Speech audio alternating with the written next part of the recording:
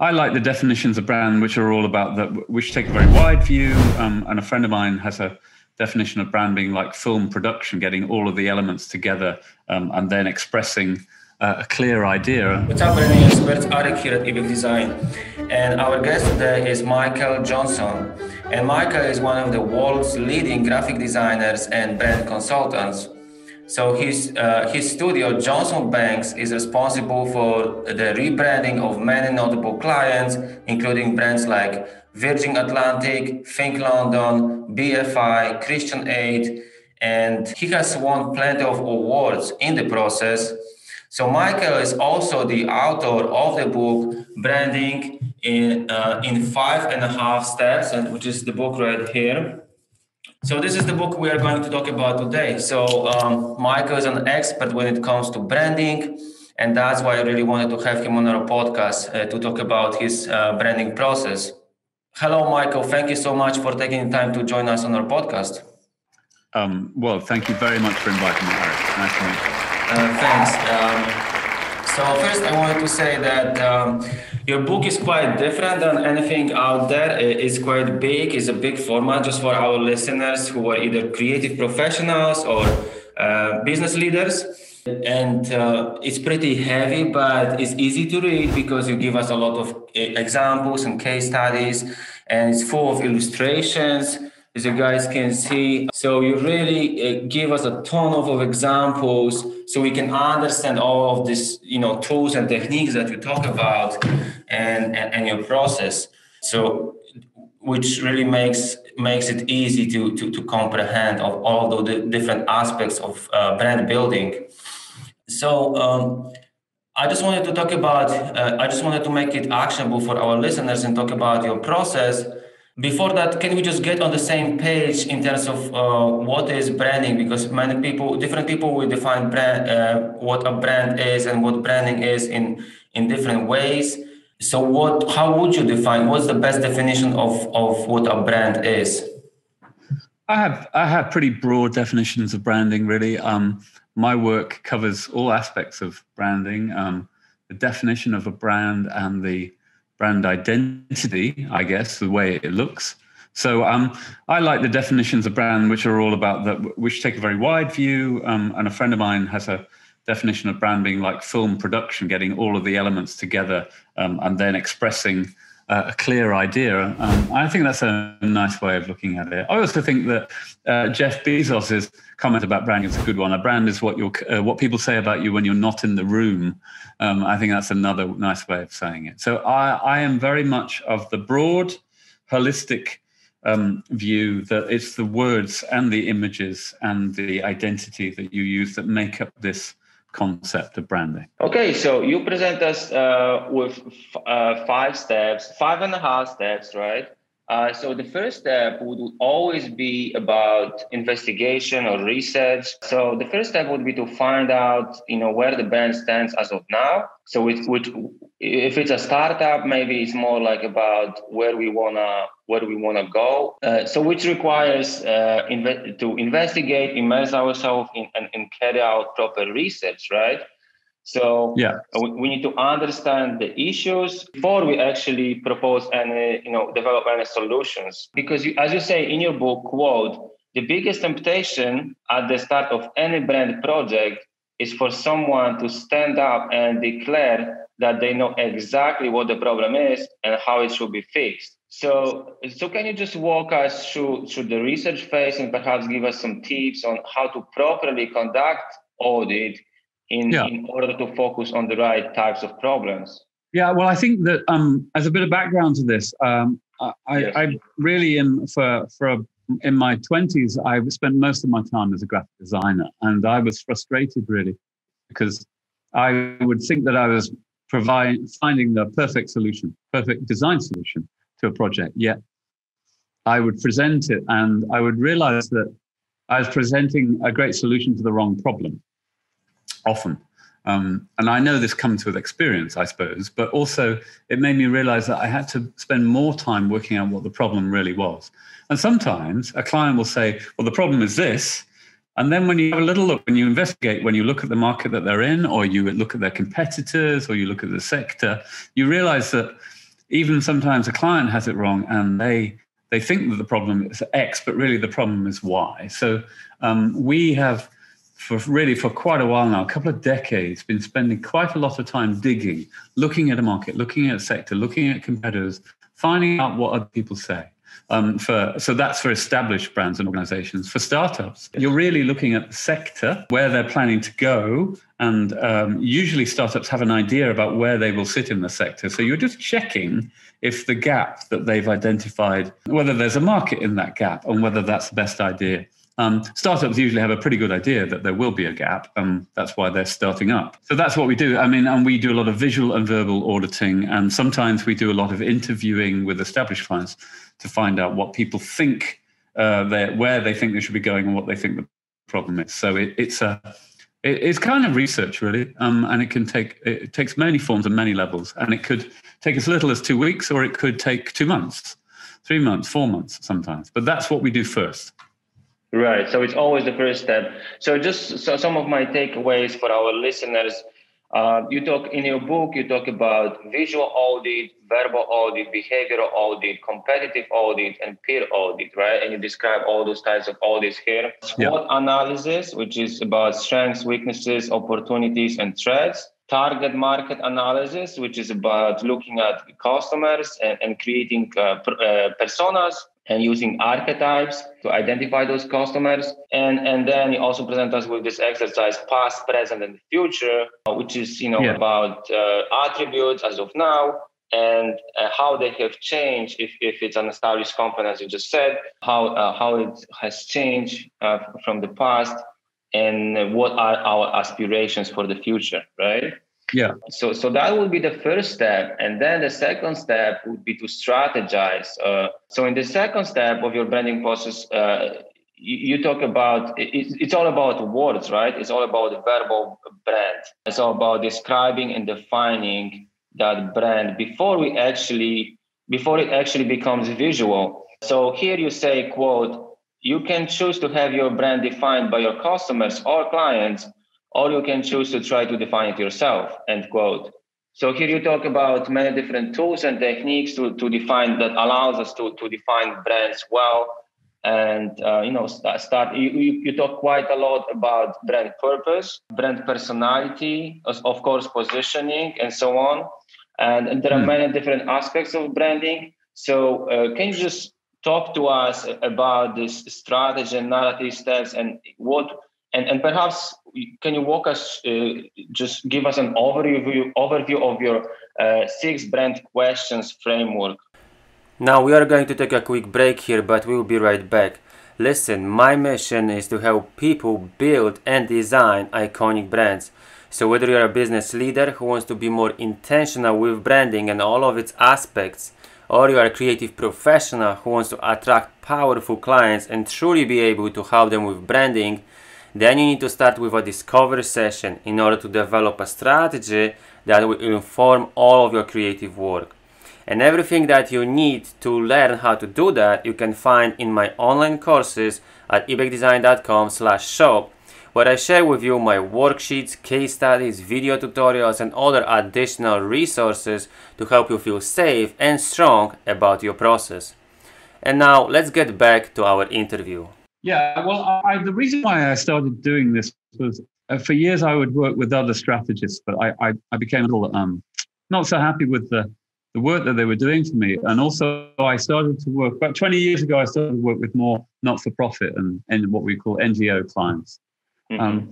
And they often didn't have the budget to do a massive strategic stage, but we knew that we had to help them define what they stood for. So you find the words that they could agree, from which we could then build a visual brand around. So the verbal brand would then lead to the visual brand. So we would, at that time, 20 years ago, we were still using the kind of what you might call the brand jargon, which a lot of people still use. What is your brand essence and what are your overwhelming brand vision and all of this stuff. And actually what I started to do was take all of that jargon out because I discovered that many of my clients didn't really understand it. I felt that I was hiding behind the jargon. So I just started to ask very simple questions, who are we here for? What do we do?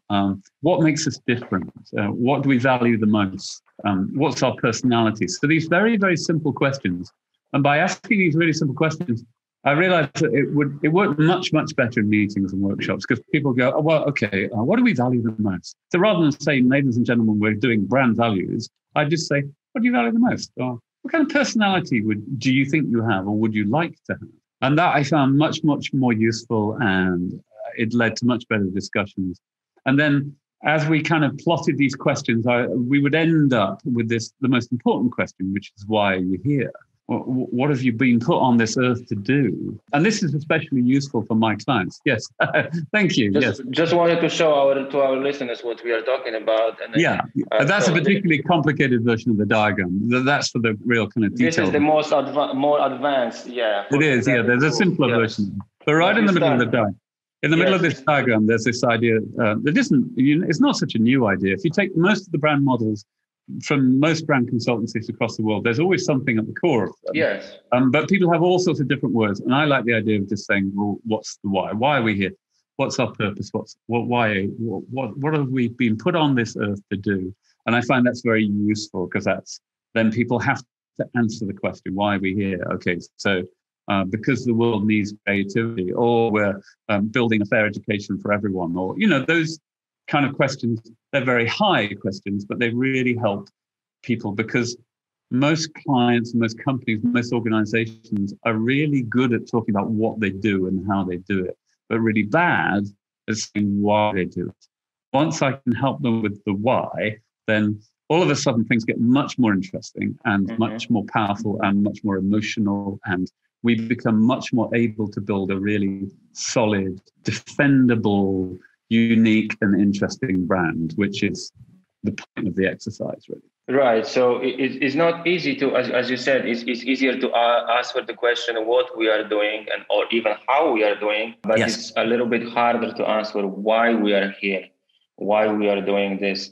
Yes, and some clients do struggle with that. I don't know, Michael, why are we here? I said, well, why are you here? And it isn't something you can maybe do in a 10-minute Zoom call. It can mean workshops. It can mean often we would write scenarios for them about what we think, why we think they're here, but we won't go and say, here it is. We'll say, well, do you think this is right, or this is right, or this is right? And so we will use, if you like, scenario analysis a lot to do that, because we've discovered that's the best way to kind of tease out of people where they should really be. It seems to work very well, especially for our clients who are very purpose-driven.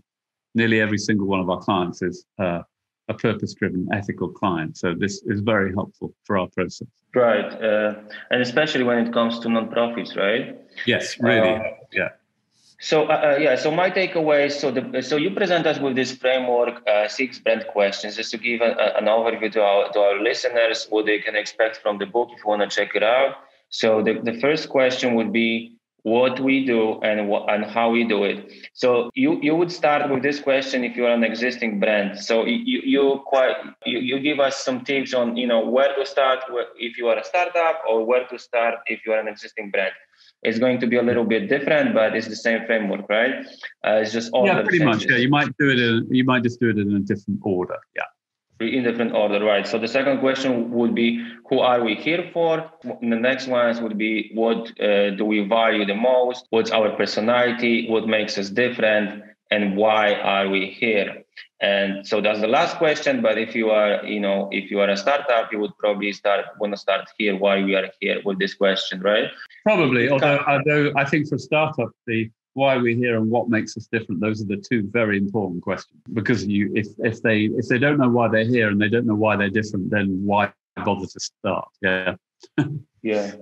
So that's what I mean. The questions do. The importance of the questions changes slightly depending on who you're working with. But the point of the book was at least to just put something very simple on the page, and then people can modulate it. They can play with it. They can experiment with it, as I've been doing for 15, 20 years. I just didn't want to make it look, the whole point of the book is to say, look, here's a framework that you might find useful. It's not, the reason why the book is quite big is because it's like all of the strategy stuff and then all of the design stuff all in one book. The point of the book is that it's all there in one book. You don't have to read a ton of strategy books and you don't have to flick through a ton of design books, which you could do, but you'd need to go through 15, 20 strategy books and 100 design books to get all that information. So really, the point of the book is to try and it may not be that successful. I don't know. Actually, it's been very popular, the book. So maybe it has been successful. Definitely. In 300 pages.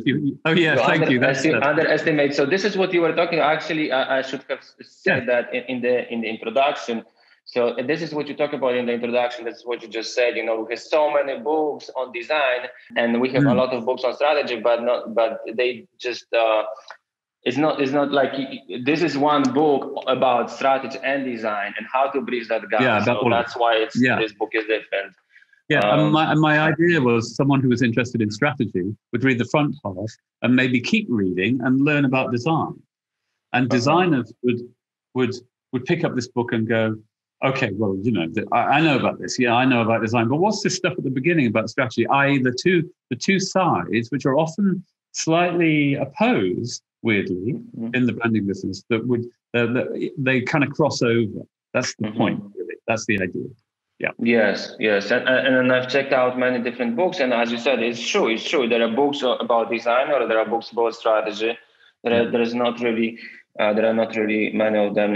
So this is a great tool, either for designers who want to be more strategic, or for strategists who want to learn more about design. So exactly. If they are direct projects, for example, and stuff like that, they can be more involved, or understand how designers work as well. Okay, so we've talked about the investigation part and the strategizing, and the verbal, defining a verbal brand. So now there is 2.5 step, right? Which is this, that's why the book is called 5.5 steps, right? So 2.5 is about bridging that gap, right? So here you make a point that branding isn't always a linear process and logical. So you go 1, 2, 3, 4, 5. Sometimes we just need to go back and forth a little bit, especially between strategy and design. And especially in those cases when our design process can prompt some new ideas, so we can go back to strategy and revise that strategy a bit. So that's what this step is all about. And especially you talk a lot here about naming, brand architecture, but not only that, right? So as I said, sometimes design exploration can inspire our strategy, or inspire us to revise our strategy and focus on something slightly different. So can you just perhaps, give us some examples here, or talk a bit about what's the process of you working with clients and how it looks like in real life? Well, the reason why I put this half step in was because, to your point, often branding projects, people want a brand project to be linear, and most projects are linear, but then there are some where the end of the verbal stage and the beginning of the visual get a little bit blurred. Now, for a while, that kind of annoyed me, and I thought, no, we finished that stage. We're starting this stage. You can't mess with the bit we just agreed. But actually, the more we did, the more we got into it, we realized that actually, if you let one side inform the other, it's quite useful. So if you let the two blur into each other, that can be quite helpful. So we have many examples where we've nearly finished the brand strategy, and we start the design phase. Something happens in the design, the creative stage, that makes us think, well, perhaps we could slightly amend the words, the verbal brand, if you like, to reflect it. So we did a big teaching brand over here in the UK called Teach First, and we had an idea in the design phase about building a better education. That we then went back to the narrative and just added some of that into the narrative. So it kind of looped, if you like. That's a really good example. And also this blur between the verbal and the visual is especially prevalent when you get to something like either brand architecture, where you're trying to work out where everything goes together. And that's sometimes difficult for a strategist to work out, but designers seem to be good at that. So designers are useful for that process. And the other part, of course, is naming, because naming and branding are umbilically intertwined, really. It's very, very hard to do a great piece of branding if the name is dreadful. very well. I mean, it's not impossible, but it's pretty hard.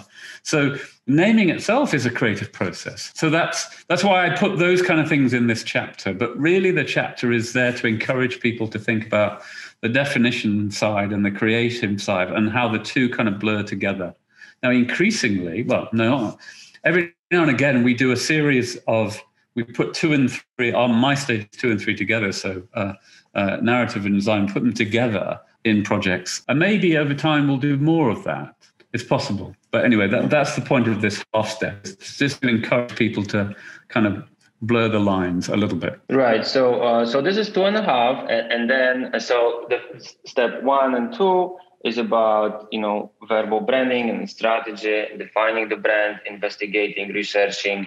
And then the other 2 steps or 3 steps would be about, design and implementation. So now the step number 3 is about design. So once we've researched the market, we worked out the strategy, and we decided on a name. Now we want to jump into the design phase. So we would preferably want to start with a design brief, right? To just summarize everything on, either on one page or so we have some keywords, we have some, so we can start, for example, because this is how designers work. I've worked with Chermayeff and Geismar, and then you also describe this process in your book. And, some designers will use some keywords from the brief as verbal prompts, and other designers may just jump into searching for imagery or start creating mood boards. The design brief should inform our design exploration, right? So can you just walk us through this design step and perhaps give us some useful tips or examples? Yeah, well, interestingly, because our big brand, when we do these very big branding projects now, because we've investigated the market, we've just worked out where our organization is going, and then we define them. We find that quite often we don't need to write a particularly perfect design brief, because we already know what the problem is and what we're trying to do. And really, we can deal with the briefing of the design team here. We can just have a discussion. There'll be a report, there'll be audits, there'll be kind of stuff written down about what the client wants to be and what they want to do. And it's interesting that we find ourselves not writing design briefs quite often, because it's clear, it's obvious what the problem is. And then really the job really is, and the way we approach it is that we cast the net very wide. We look at multiple ways to attack a problem. We will use metaphors, we might use words, we might use imagery. My office is covered in magnetic walls, and we put all of this work up and all of these references and all of these ideas up on a wall, and we have this kind of rolling crit on the wall. So everything's done in the open here. There's none of that hiding your ideas away and then presenting them to the creative director on Friday morning, which creates a weird kind of barrier, I think. So everything is in the open, everything's rolling. So now we're working obviously digitally, but it's still, we have these massive Google slide decks with hundreds and hundreds of pages where people are just throwing their ideas in. So, and we let one person's ideas knock onto another person's ideas, and that's intentional. Yeah. It's like a hive mind way of working, and I've found this to be a really good way of working. I mean, it's quite pressurizing for some designers sometimes, because your ideas are in public, and if you're having a hard time at home, or you've split up with your girlfriend or your boyfriend or whatever, then it's obvious that you're not producing anything, but by and large, it seems to work pretty well. And then we funnel it down. We kind of edit 30 ideas down to 10, and then we decide which 3 or 4 we should share with the client. We would very rarely share just one idea. That would be really unusual for us. How many ideas do you present clients with? It depends, but we're trying to limit ourselves. We're trying to cut down. In the past, we've maybe shared too many. We're trying to get down to, 3 to 5 ways to do it. The reason why we still show options, incidentally, is because I think it's a bit arrogant to say, here is the solution. Yeah. I think that's not very strategic either, for all sorts of reasons. A, we would often say, here's a solution that will take you in this direction. This solution will take you in this direction. This solution will take you in that direction. So we would use the design phase as another strategic phase, really. And B, nearly all of our work now has to be trademark checked. It has to pass through legal checks. It has to go through massive database searches and checks. And so to just have one idea, you have to be utterly sure that no one ever has done this before, and utterly sure that it doesn't exist on a trademark database. Now, that's very hard, even for the best designers in the world. That's really hard to know if something's unique or it hasn't been done before. So we would often slightly cover ourselves by looking at it 2 or 3 different ways, because often the final 1 or 2 choices do go into trademark checks. I don't know if you know, the American trademark check database has got 34 million trademarks on it. Wow. That's a lot. Now, a lot of people don't do this. Maybe if they're working at a lower level, they don't think about trademark checking. They don't think about the legal implications of the work that we do. But we think about it all the time, because we're naming people and we're branding people every day. There's the implications of us getting this wrong or giving someone a brand that already exists or is registered in the same classification. Implications are very bad for us and for the client. So that's why we take this pretty seriously. So I mean, that's a serious point. I don't mean to sound heavy about that, but we actually enjoy this kind of wide approach and then funnel downwards. Right. So wide net, as you said, many different options, many different designs, but you just narrow them down to selected few. You screen them, you do some preliminary trademark screening, you check, the same industry, same field for similar, symbols or visual marks, or naming if you do naming. So, so as you said, I think it's a common practice to present clients with 3 to 5 concepts, very strong concepts, all concepts that you believe in. Well, actually, Eric, I think it's worth saying that that isn't strictly true for some companies. What some companies do is the classic, here's the safe route, here's the interesting route, here's the wild route. Yeah. Mm-hmm. So like points on a line, if you like. And we don't do that. We don't present a safe route. Yeah. Because clients always pick a safe route. Right. Yeah. Clients don't want actually look at it. Yeah, if someone's gone to the trouble of finding Johnson Banks and asking them to do a long and often quite expensive process, what's the point of just taking the logo and go, there is no point. So we very, very rarely would do that, unless it's just a phenomenally good reason just to do nothing. Nearly always we're looking at ways to make the brand stand out, make it more clearer, more definable. Yeah. Yes, branding is all about standing out, right? As you talk about this quite a lot in your book, and as we can see through your work, Okay, so some of my takeaways also from this part, the design part. We as you said, wide net. So we think broadly about many different things. We test those designs on different applications. We select some of the applications, preferably in the previous stages with the client, what's important to them, because we need to understand the context and develop designs for that context. And we also, you talk about thinking toolkit, thinking, imagery, photography, typography, colors, not just logo, but how this logo will look like on different and behave on different applications, right? So select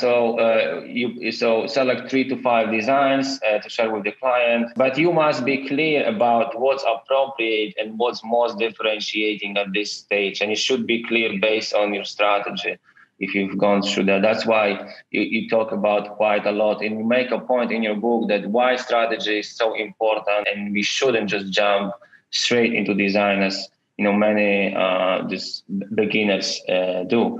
So the next step would be to implement now. So now, since we've presented client with some options, and perhaps we've decided on a winner with the client, together with the client, and then we need to ensure good implementation, right? Maybe we go through another step of revision, some polishing, and then we would have to sit down and prepare all those different applications properly, logo, artwork, full list of applications, perhaps develop like a design manual or just a style guide that describes how to use different brand assets, like I just mentioned, typography, photography, colors, and so on, and just prepare for the implementation and rollout. So can you just walk us through this step, how it looks like when working with bigger brands? Yeah, well, we once the route has been chosen, sometimes it's been research, whatever. Once it's been chosen, we need to get it ready to roll out, and that on a simple level, that can be just the drawing of a logo, the drawing of a symbol, the picking of the colors, and the design and writing of a short manual. More and more, we're developing typefaces, doing bespoke typography, photo shoots, illustration styles. I think as more and more clients and brands now realize that it's the toolkit, to use your word. A brand toolkit is very important and very useful. And so we'll be working on that. We're often returning to the words in this stage, thinking about tone of voice, thinking about messages and messaging. And so all of the elements are coming together to provide a kind of guideline for the client. And we're often designing certain key elements as well. It depends a bit on the client, but we might be doing 2 or 3 key bits of work to show a kind of exemplars, if you like, to show how it might work. Or in our case, we might be working with a web agency who's doing a key bit of work, or we're working with animators or coders. So we then become this kind of linchpin in the rollout process. Sometimes we're doing advertising campaigns or helping an ad agency get to grips with the brand because they've been brought in to do something specific. So lots and lots of different channels of work at this stage. And we're kind of the key to it, the core, the keystone, if you like, to all of this bits of work. And then the 5th stage after this is whether we're deciding, sometimes we're coming back to it and we're re-engaging with the brand years later. We'll be asked to revive it, and that's possible. And so that's, there could also, in the 5th stage that I talk about in the book, there might even be a decision whether to just kill a brand. A brand might have reached to the end of its, what they call in marketing a product life cycle. The brand is over. It's time to let it go. More likely, though, I think, is that people might look at something 6 or 7 years in, or 10 years in, or 15 years maybe, and think, okay, it needs a refresh, and now we need to start it again. And we're doing that on a couple of brands at the moment. So that's how the process works, really. Perfect. So that will be the 5th and the last step, to engage and revive. So as you just walked us through, sometimes we need to refresh the brand. Okay, so that's about it. This is all about, we've just summarized basically, actually, I really recommend you guys to check out this book. It's good whether for creative professionals or business leaders. It's really, really comprehensive. So this was just like a high level overview. So as we are approaching the end of our interview, please let us know how we can get in touch with you, whether it is for clients who want to work with you or for designers who just want to learn from you. What's the best way to get in touch? The best way is via our website, johnsonbanks.co.uk. There you can see, 50 or 60 case studies, and you can just email us through the info at johnsonbanks.co.uk, or you can even apply for a job at work@johnsonbanks.co.uk. We're often looking for designers, and because of lockdown, we have designers all over the world now. So we're open and we're interested. And Johnson Banks is relatively small, so we're always looking for new people and new ideas and new collaborators. So please get in touch. Awesome. Michael, thank you so much for taking the time to join us on our show. I really appreciate that. It's my pleasure, Eric, and thanks very much for inviting me. I'm sorry I'm a little short of time today, but we just kept this to a nice, short and sweet, 35 minutes. Fantastic. And yes. If people are interested in this book, then that's great. It's also out in Mandarin now. It's just come out in China. So, oh yeah, that's awesome. Yes, yeah. I'm gonna link to this book in the description box so you guys can check it out. So you said there's many different languages available, right? No, only English and Chinese so far. Only Chinese. Okay, Chinese. Yeah. Okay.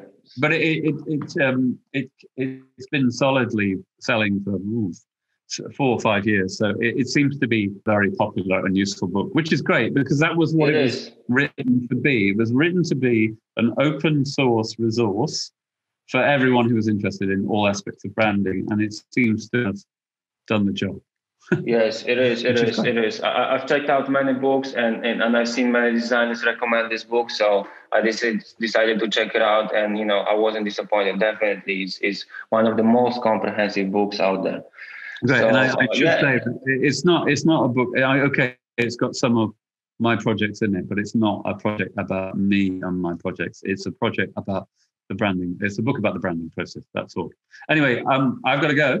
But lovely to meet you, Eric. And maybe sometime we could do a broader podcast about. Sure, but this was great. We've covered everything that I wanted to cover. So thank you so much. All right. Okay. See you soon. Bye. So thanks for tuning in, and if you enjoyed this episode of On Branding Podcast, and follow me on social media for more tips on branding, strategy and design. This was Arek Dvorniczak from Ibex Design, and I will see you in the next one.